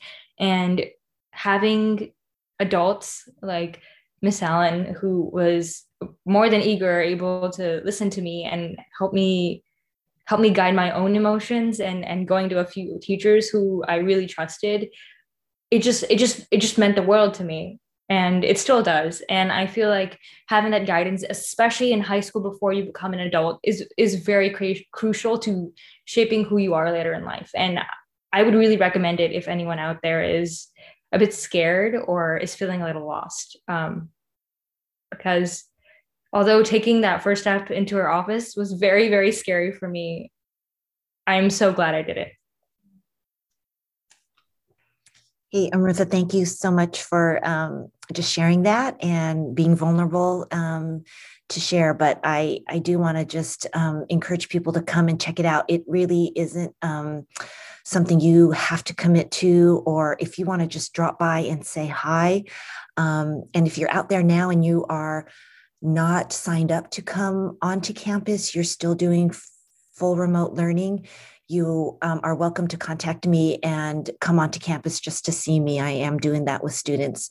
I've loved seeing people back on campus, but if you are feeling like you want to stay remote, that's totally fine. I'm happy to get on a phone call with you or Zoom, or you are welcome to come by and drop by and just see my office and even chat for a few minutes and ask questions. So no big commitment needed, but Amrita, I really appreciate what you shared. Thank you. Yeah, to iterate, I do appreciate the honesty and vulnerability. I think that is something that is at the core of kind of the values that we try to imbue in participants and listeners to be in the podcast. I truly do appreciate it. Going on to kind of the next topic, I was wondering if we could all kind of go over briefly things that we do to help ourselves, just as an example of things that work. For example, I know that Ben went over meditation. I think that definitely helped him a lot. Personally, I've been trying to get into it, but I've only been doing it for 2 weeks. And I think that I haven't seen any tangible benefits yet, although I'm still going to be doing it because I truly do believe there's light at the end of the tunnel. However, I think that at the very minimum, sitting outside for 10 minutes at the beginning of every day is amazing for you, because biologically, to like work with your circadian rhythm, you are supposed to see sun for about 15 minutes when you wake up. That is kind of the way that you wake up your body in a sense. And there's a couple other things like, don't have caffeine for at least an hour until after you wake up and things like that. But I know that that's not practical advice. Sometimes you can't wait that long when you have important things to do. But I think something that everyone can incorporate in some way or another is in the first hour of waking up, try to be outside for at least 15 minutes. If that means doing a quick workout like jump rope or running outside or just going outside to meditate for 15 minutes, I think that's something that everyone should do. Apart from that, I've also been getting into yoga recently. I know that it's quite corny, to be honest, but working on your breathing and working kind of on the flexibility side of things that I think is often ignored when working out normally is something that's it's quite helpful. And I can definitely see a lot of the benefits that people praise it for, especially if I do it consistently for about a week. I see a lot of benefits. So I think that's some examples of things that I do for myself. So if everyone else wants to just jump in, that'd be great. I can talk about something else that I do. If it's not clear from my meditation stuff, I'm very interested in consciousness in general. So along those lines, something that I've done is I've gone to a sensory deprivation tank. And in those tanks, you pretty much lie down in Epsom salt water that is buoyant enough to allow you to float. And it's just super relaxing, first of all, because Epsom salt relaxes your body, and because all you have to do there is lay down, and you are in a room where there are no sounds, where when you open or close your eyes, it's the exact same. So pretty much all there is to do is think. And when you're in that place, it can lead you to a lot of very deep meditative states, trance states. And I will talk about one experience that I actually had pretty recently, which can lead on to a general larger conversation about things like manifestation, which there are a lot of stupid beliefs about, to be honest, and a lot of irrational beliefs. I think that there is still some validity there. And I'll try to talk about that as I go. But I was in this tank, and probably about 40 minutes in, for whatever reason, I started imagining this obelisk, right? And for whatever reason, I imagined all of my stress, all of my resistance to the current moment, every single negative thing in my life as this obelisk. And then I imagined myself crushing it and into dust and blowing it away, right? That all sounds pretty magical and pretty ridiculous, right? Obviously, this is not real. Obviously, it's only a figment of my imagination. However, just doing that in that meditative trance state in the sensory deprivation tank did make me feel better. And it made me feel a lot more relaxed and a lot less resistant to the present moment. And now, even afterwards, a couple of days, weeks later, if I bring that image back up into my mind and in my mind, blow the dust away, I can feel more relaxed again, right? So the imagination of your brain has the ability to change your internal state. Remember, recalling past things, even things that aren't real, like that obelisk, right? Obviously, it's not real. Obviously, there's no physical reality to that. But just imagining it, just thinking about that did genuinely make me feel better. I think that's honestly quite interesting. I've always been interested in sensory deprivation tanks as a method of achieving often psychedelic experiences without actually doing the drug, which is always a win in my opinion. So yeah, before we kind of go into the next section, I was wondering if anyone else had any kind of novel things that they thought worked for them, that are hobbies they still do to this day. I gotta say, mine feels way less philosophical than that one. So I don't know. I can't top that one. But for me, Sorry. No, you're right. But something that really helps me is just in my head, I'm always like, I need to keep, I feel like this is the Cupertino bubble mindset. I got to keep my grades up. I just got to keep doing what I'm doing, keep your head up. I need to get it to an A. And so sometimes we're so into that cycle that we lose sight of things we actually love, lose sight of things that we're not doing for college pad, lose sight of things that we aren't doing for our parents, And so I just sort of let go of everything. Like, sure, I might have a few missing assignments and I'll email and I'll make I'm not encouraging this by any means. Please turn in your assignments. But on some days where I'm sort of on top of things and I'm really at my brink, I'll be like, okay, I'm just gonna have things that I love. And so for me, that means watching movies without doing my homework on the side, just fully watching movies while I'm just getting lost in something that I had forgotten. Or if I have an anxiety attack, or some people, if they have a panic attack, mine are more mild, so I can't speak for the extreme cases, but immediately, no matter whatever time it is in the night or whatever time of day it is, I call up someone I know that is there to support me. And the initial thoughts are oh, I'm going to bother them. I don't want to, I don't want to put this on them. I don't want to be a burden to them. But just making that sudden phone call or texting them hey, I really feel like this right now, and just being honest with them, and if they're there to support you, and being honest with yourself in that moment can just help so much. And so that's another thing is you can seek comfort in other people without depending on them, and that can be beneficial. And that takes risk though, right, to do that? Yeah, it does, but you have to find the right people, I think, or find a good support system, which also takes time. So I understand if it's not a viable option for everyone. Yeah, but I think it's great, Amrita, I think that's a great example of risking, right? Sometimes we talk ourselves out of, oh, I don't want to be like you said, I don't want to be a burden to them. I don't want to bother them. What will they think? I don't want to be like seen as needy.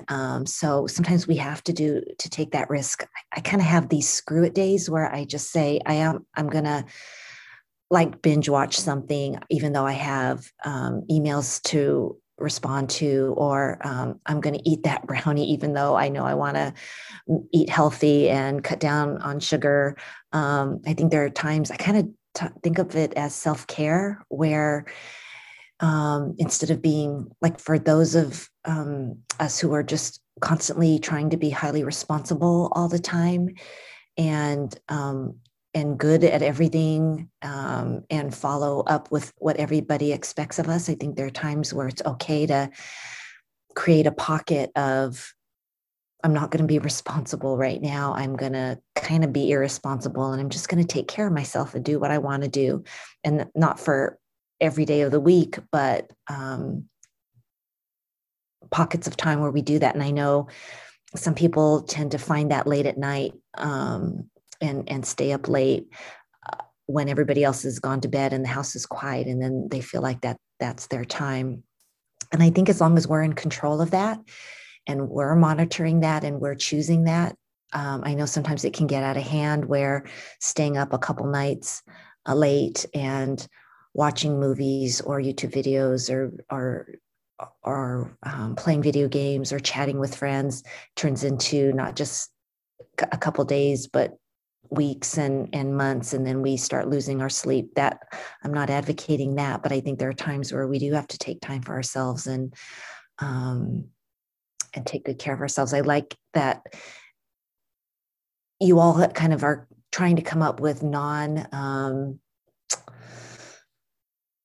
just what everybody says, like these are the kinds of things that everybody needs to do, but what you have hit on, the breathing, the meditation, the mindfulness, the healthy living, the focus on sleep, those really are scientifically backed. So they don't sound very sexy to do, but they really are some of the most powerful things that you can do. So if anybody is willing to try, and again, it's a risk. And Pranav, I love that, you were kind of really honest and like, well, I'm not sure that meditation is working for me yet, but I'm going to stick with it and commit to it. I think that's great because that's all we can ever kind of do. So I'm glad you opened up that question on what are people trying and what's worked. I run and I just make it a priority to run every day. And I even run when it rains or when I'm sick. And that's been the thing that kind of steadies me, because that's when I can focus on my breathing. I can get out my stress. I can vent out my anger. I do that when I run, or I process my worries, or I think about all the things I have to do and just figure out a plan. But it's a good way for me to start my day by doing something that combines like sunlight, breathing, exercise. Yeah, absolutely. Yeah, I think we've definitely spoken a lot about things that people can do for themselves. I think what you said is very accurate. It's not sexy, but it's scientifically backed and it works. And I think that's honestly a summarization of almost everything that's available online. And I think it's kind of filtering through that all and just trying out everything for about a period of 2 weeks and seeing, is it helping you or not? With the exception of meditation, I do believe, as mentioned, that it is something that's very long form. Meditation and yoga are stuff that you have to do for a long time to see the benefits of. But yeah, definitely, I definitely agree with you. So if anyone has any kind of thoughts on things they can do to help themselves, I would appreciate if we tabled it. We are already at well over an hour, close to 2 hours.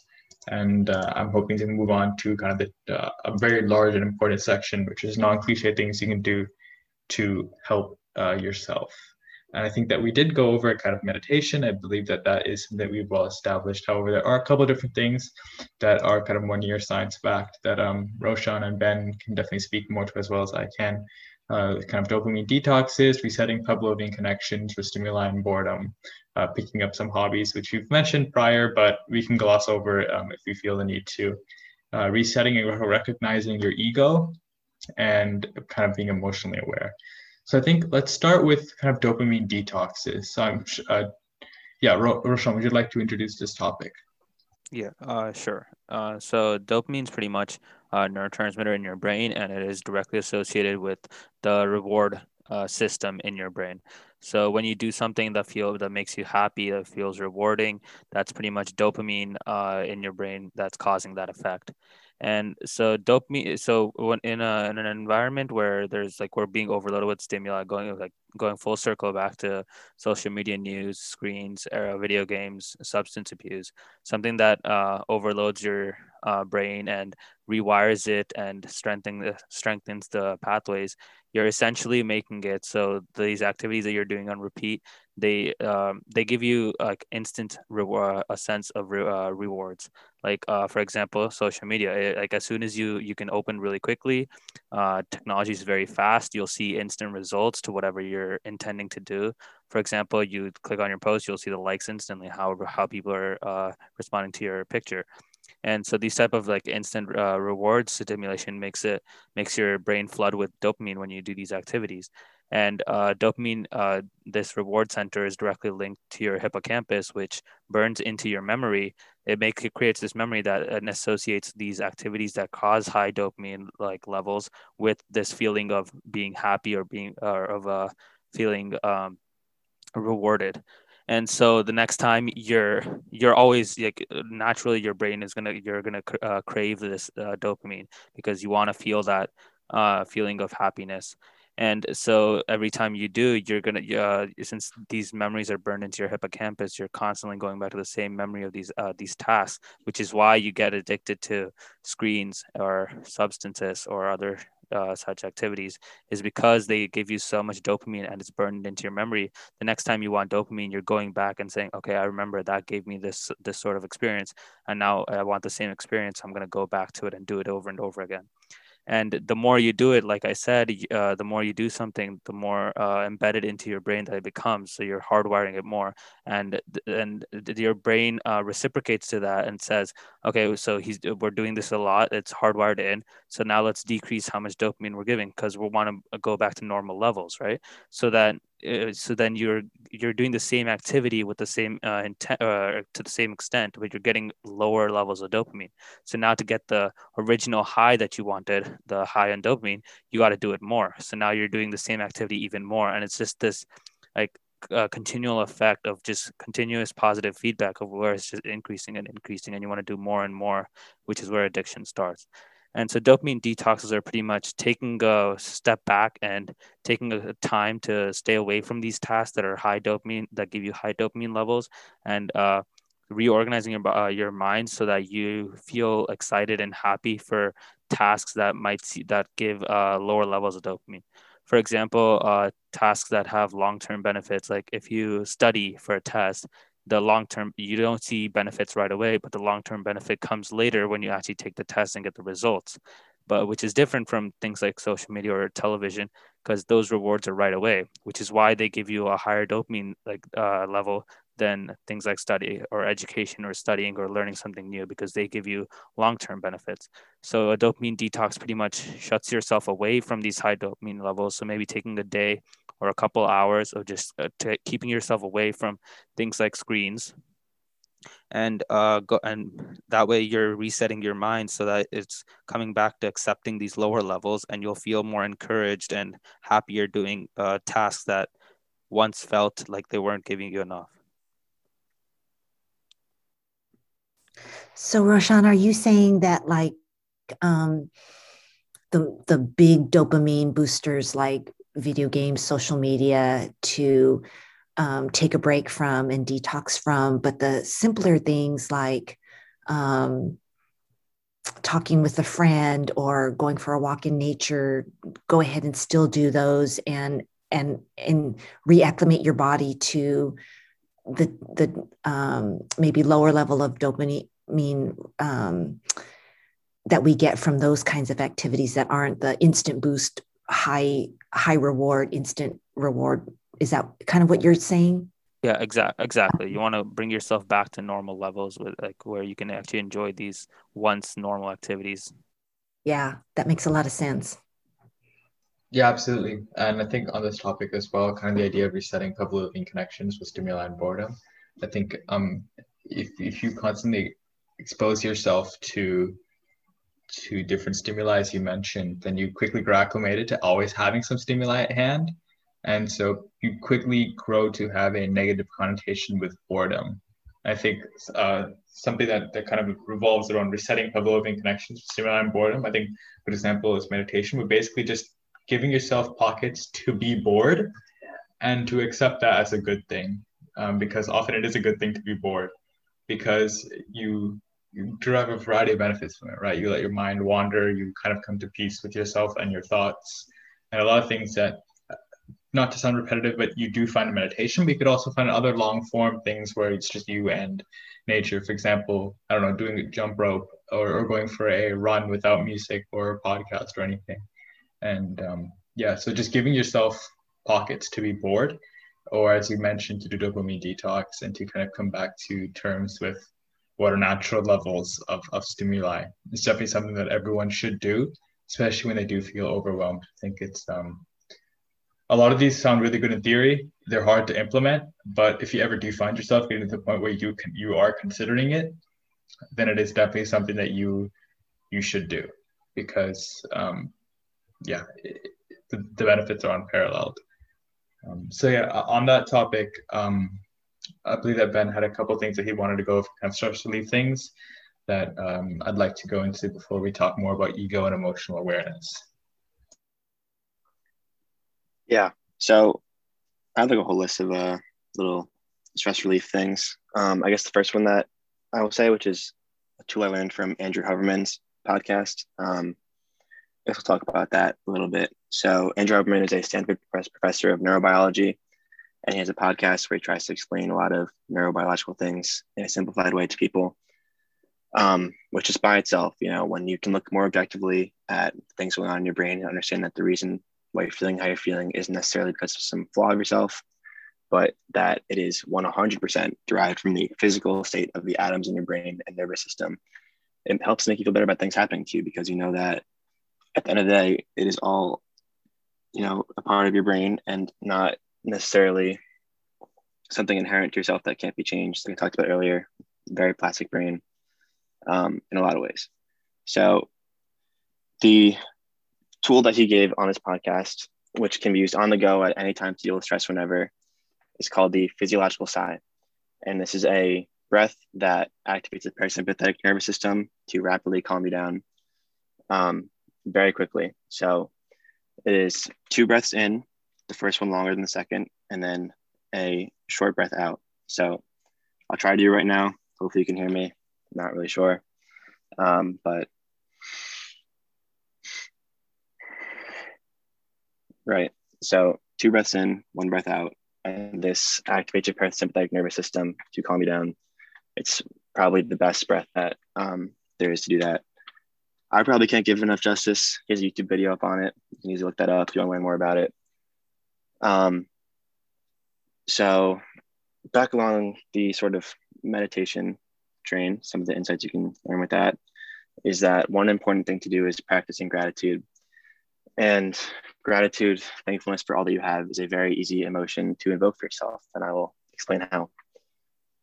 There are 2 really easy things that you can do. First of all, you can think of all the bad things that could happen to you but haven't happened yet, and how much that if you were in the position where the bad thing happened to you, you would yearn and wish to be back in the exact position that you are right now, right? So think about if your parents died. Think about if you were diagnosed with cancer.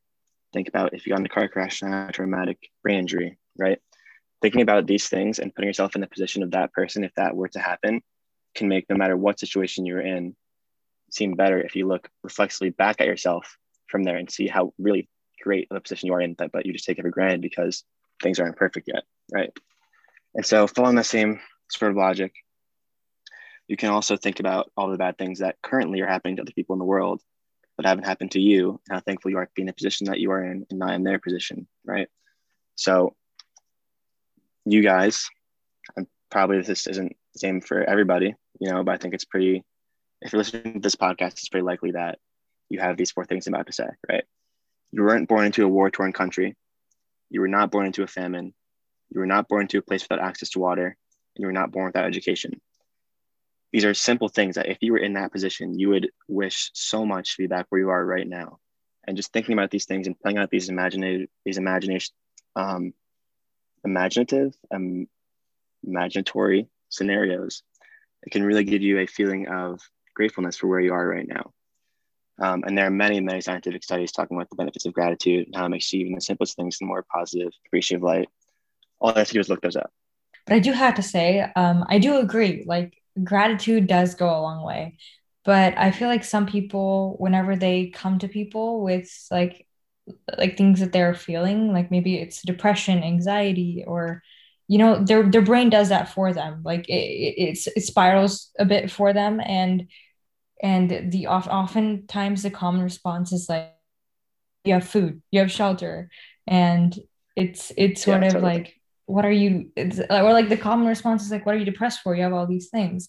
And so I totally agree with you. It's really good to be grateful in life, but for some people, I just kind of want to say, like, even if you have all these things, it's okay to be feeling what you are feeling. And Absolutely. It's Totally like, agree. Don't compare your trauma to other people's trauma, for anyone listening. Yes. Like, to like diminish your trauma and be like, oh, maybe it's not that big of an issue. Like, I feel like everything should be like, if you need help, you should get it. If you're in a contracted state of mind, right, you're in an anxious state of mind, you're in a bad place. These are a simple mental scenario that you can play out, to make yourself feel better. Doesn't mean it's going to solve all your problems. There are still problems that we're going to have, and they're very important to confront. And this is not at all to downplay that. So yeah, I guess I'll get into the other stress things that I have to talk about. So a lot of the time when you are stressed, you get tunnel vision, right? Your awareness is only focused on one thing, the one thing that is causing you the anxiety, and you're just closed off to the rest of the world. You lose track of where you are. You only focus on this one thing. And it turns out that if you consciously stop being tunnel visioned and expand your awareness to what is around you, right? You hear the sounds around you. You look, you even see what's in your peripherals. You feel what your body is like. It takes away from the stress because the stress is internal. And when you open your awareness to focus more externally, the internal stress has less of a grasp on you.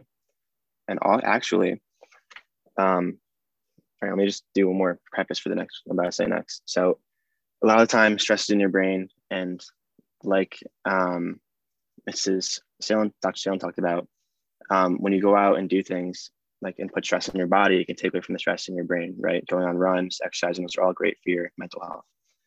There are also two other ways that you can go about this, which is through Wim Hof's method. He is a world record breaker for many different things with the cold and with physical accomplishments, and really just great at doing these things. He developed this entire method behind it. And so what the Wim Hof method is that it puts stress onto your body. And when that happens, it can take away from mental stress. So the two things that you do in Wim Hof is, first, you do power breathing, which is when you take in as much air as you can and then let go, take in as much air as you can, then let go. And you do this for 2 minutes and then you hold your breath for as long as you can. And that might sound pretty daunting, to be honest. My siblings think it's very daunting and make fun of me for it. But really, it can take away from your stress because it puts stress in your body, and that takes away from your mental stress, and you feel great and you feel recharged after it. And the same goes for taking cold showers or being in the cold in general. These two things that put stress on your body can really help out relieving your mental stress. And combining this with my past point about being tunnel visioned, if you do these things and expand your awareness at the same time, it especially can help train you to be taken away from mental stress. And this is more like a brute force method to take away from mental stress. And it really can be effective, especially in like short-term scenarios. It really takes away from your stress. So yeah, that was my little list of things. Yeah, absolutely. I really agree with the kind of cold showers and other things, because like it's been shown that short intentional bursts of acute stress can help reduce chronic stress, especially mental fatigue.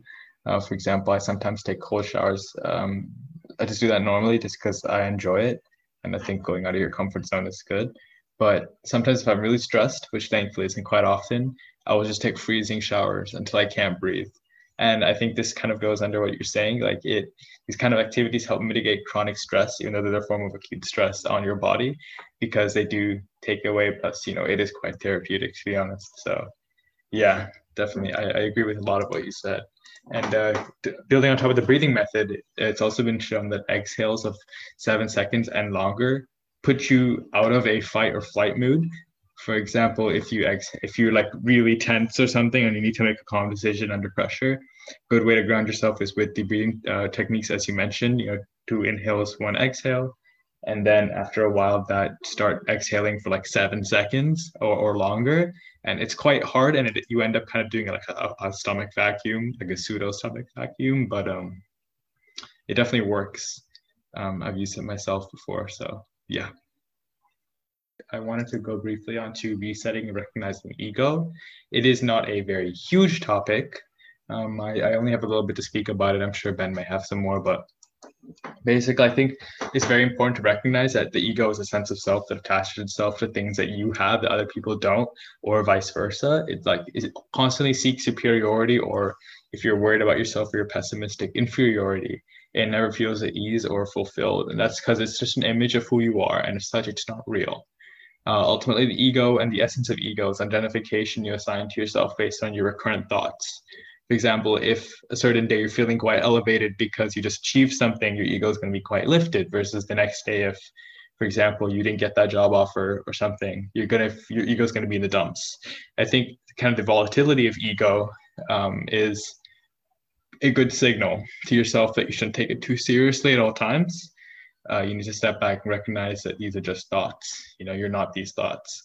I think a good principle is to let your ego guide you, and you can let it push you, but don't let it define who you are. For example, if you're feeling down in the dumps, use that as a motivator to work harder.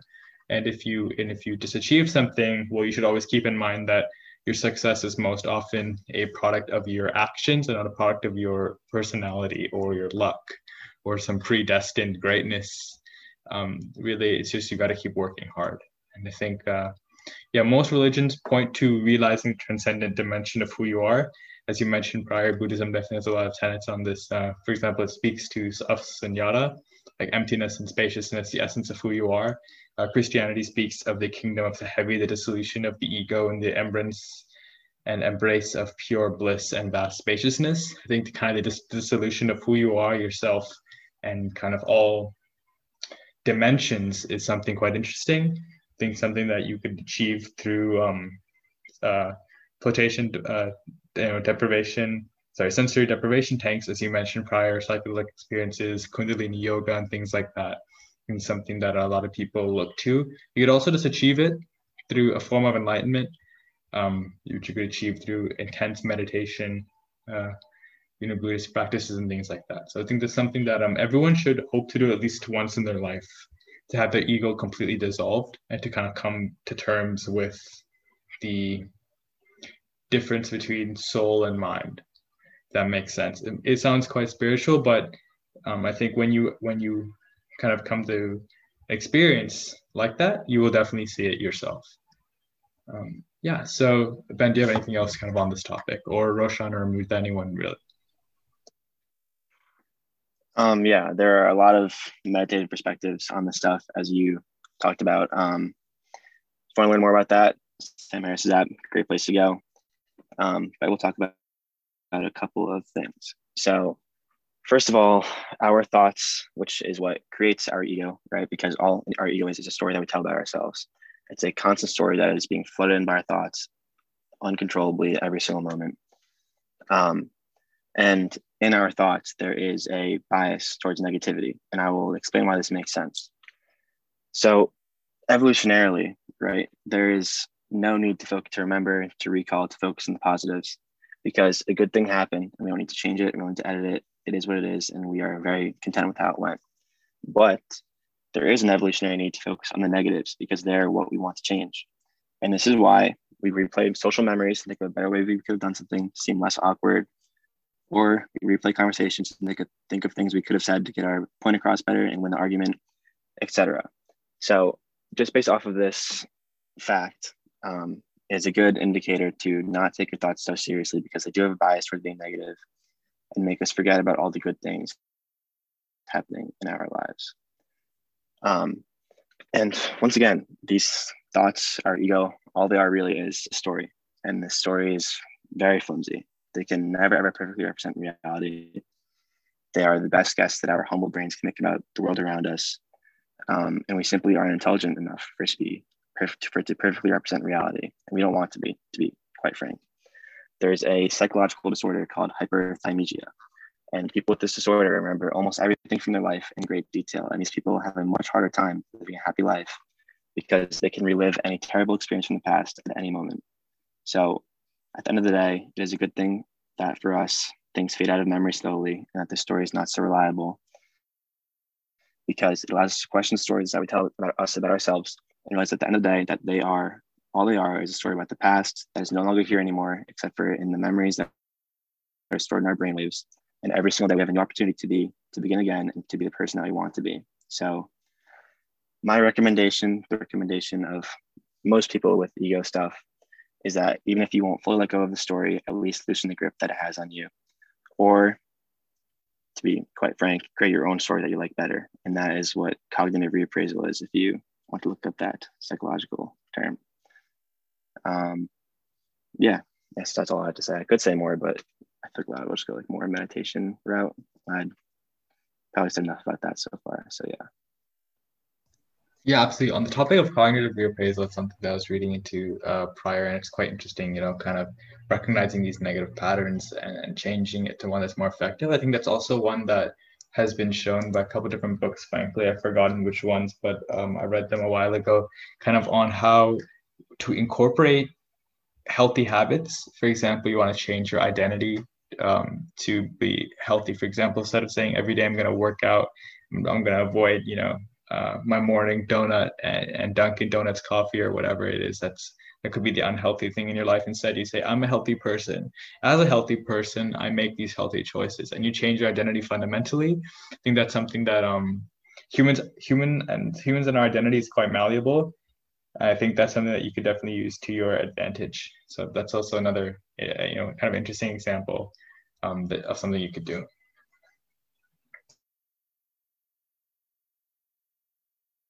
Does anyone else have any other thoughts on this topic? If not, I think we can move on briefly to emotional awareness, although frankly, I think we've covered more or less everything.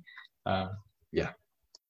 I just want to say something really quick. I don't mean to oversimplify what Ben was saying, because I think what he brought out was really just fascinating, and again, science-based information, and that's really good and powerful. But a simple way to kind of do the ego checking is, another thing we really recommend that's good for everybody to do is just volunteer or find a way to be of service to somebody else who is in need. And that's a way of checking our ego. Practicing gratitude. Gratitude oftentimes comes out of times where when we think we're helping somebody else, we are actually getting more in return.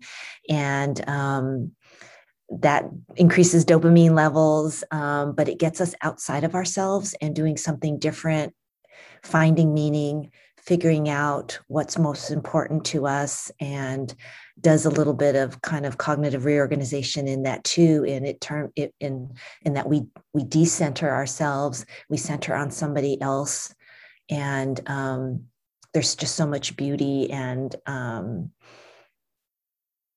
good things all around for both, the person who's helping and the person who's receiving, because it really comes down to an interaction of, I think, what we were meant to do, again, that going back to that kind of connection, but in a way that gets outside of ourselves. Yeah, absolutely. I guess I can go into a little bit about manifestation and all that stuff, because I sort of hinted at it earlier. What I believe about it is that, we all have these lenses that we see through the world, and that we see the world through, sorry. And manifestation can change those lenses for the positive, right? So it'll change your mind to be more positive, but it doesn't change anything outside of your mind. But the reason that it might seem like it changes things out of your mind is that when your mind is more positive and you see the world through this lens, the world appears more positive, even if it's the exact same, right? So this can very easily change your mindset. However, there are a lot of people out there who say like, oh, I'm going to manifest this sports team to score a goal right now, right? And that is just ridiculous. Like your brain waves aren't going to reach this sports team. I'm sorry to tell you, they will not change anything except for what's going on in your brain. They will not change the outside world. But that doesn't mean that the fact that it can change your brain, can change what's going on the inside, isn't very powerful and can't really reshape your perspective. Yeah, I think putting things out there in a positive light for yourself definitely does go a long way. Yeah, definitely. Like, especially with those like astrology stuff, like it becomes a self-fulfilling prophecy, right? It's like, obviously, if you believe that you're a Scorpio and that these, characteristics are a part of who you are, and you start like making that like stuff go into your subconscious, right? Like that's how you're gonna act. Like that's like a fact. Like if you believe you are one way, then you will start acting that way. But like look at it objectively. Like when you were born, the alignment of the stars, do you think that the alignment of your stars affected you more than the people around you, right? Like what electromagnetic waves, what forces of the universe from the alignment of the world and the stars that were in the sky when you were born came over to you and made you have these certain traits that can never be changed. Like that is just, there's a lot of false stuff in this area. I agree. It's very hard to discern what's real and what's not real. All right, great. Well, I think we've more or less kind of reached a consensus on a lot of these topics. I'm quite glad to see that all the viewpoints have been shared. If you have anything that you believe is very, very important, just open the floor one last time. One piece of advice is, I think, just don't ever take something for face value. Make sure you research and you understand it really well for yourself before you start accepting something. It can be any aspect of life. It's just don't take something that you hear and just accept it to be true. Make sure you do your own research and you get and gather the right information to make that statement and accept that statement. Yeah. So at the end of the day, a lot of mental health problems won't be fixed in one single day, right? It all starts with the first step. And if you listen to this podcast, it means you're already moving in the right direction. So now it's up to you to continue with some of the tools and advice we gave. It's a journey, and it's not one that's going to come without setbacks. But if you set yourself off in the right direction with the motivation to get better and a curiosity to learn about the ways to do so, it's only a matter of time until you reach a place that you're happy with. And if I could give one final piece of advice, I would say to not try to do it all yourself and make sure that you have some help along the way. So good luck.